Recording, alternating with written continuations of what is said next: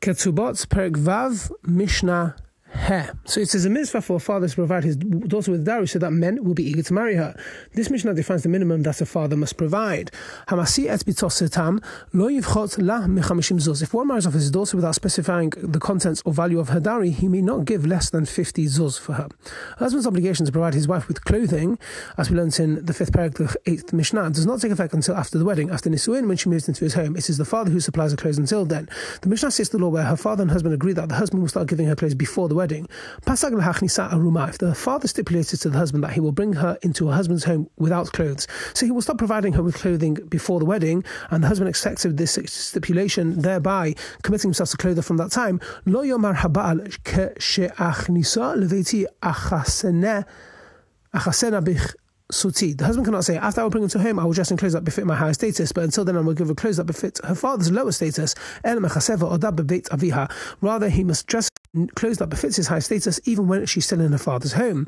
So the bride and father would be embarrassed if she went from his house to her groom's house when he's dressed in the clothing of poor people and not in the elegant garments that are appropriate for this special occasion.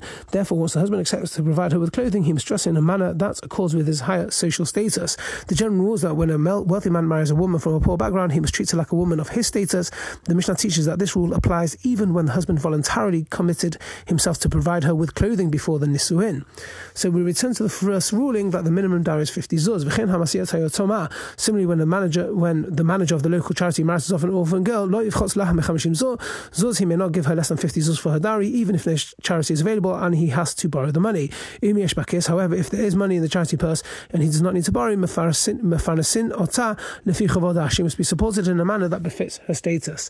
Mishnah Vav, if the father of an unmarried girl died and left possession to his heirs, they must give a portion, typically 1/10 of the estate, for her dowry when she gets married.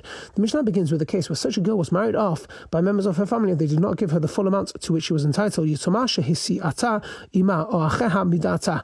the law regarding a young orphan, a katana, who was married off by her mother or brothers with her consent. So by biblical law, only the father of a girl, a katana or nara, is authorized to marry her off. That is, the groom must give the betrothal object to the father. If the father had died, however, the sages decreed that a girl's mother or brother can marry off instead. So this girl in the Mishnah, she's married off by her mother or brother with consent, so she consented to the dowry they provided with her.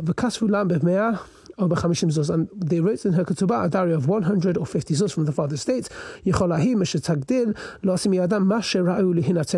When she becomes an adult, a na'ara, she's allowed to take from them what she would deserve to be given, namely 1/10 of the estate. Since she was a katana when she consented to the small amount, her agreement has no legal standing.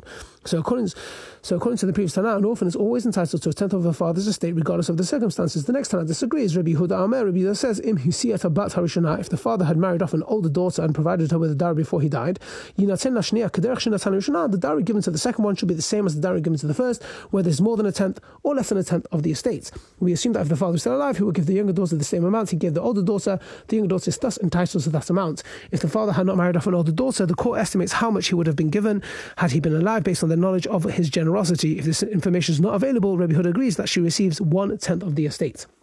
Now the Chachamim, though, they reject Rabbi Yehuda's argument. The Chachamim say, sometimes a person is stingy and then becomes generous, or sometimes he's generous and then becomes stingy. Okay, literally, we read Ha'ani, which means he is poor, becomes rich, or he's rich and becomes poor. In this context, however, poor means poor in character. Stingy and rich means rich in character, which is generous. So sometimes a person is stingy, becomes generous, sometimes he is generous and then becomes stingy. Since a person's level of generosity can change, we can assume that if the father was still alive, he would give the second daughter the same amount as he gave the first one. Rather, we appraise the possessions and give her 1/10. Have a great day.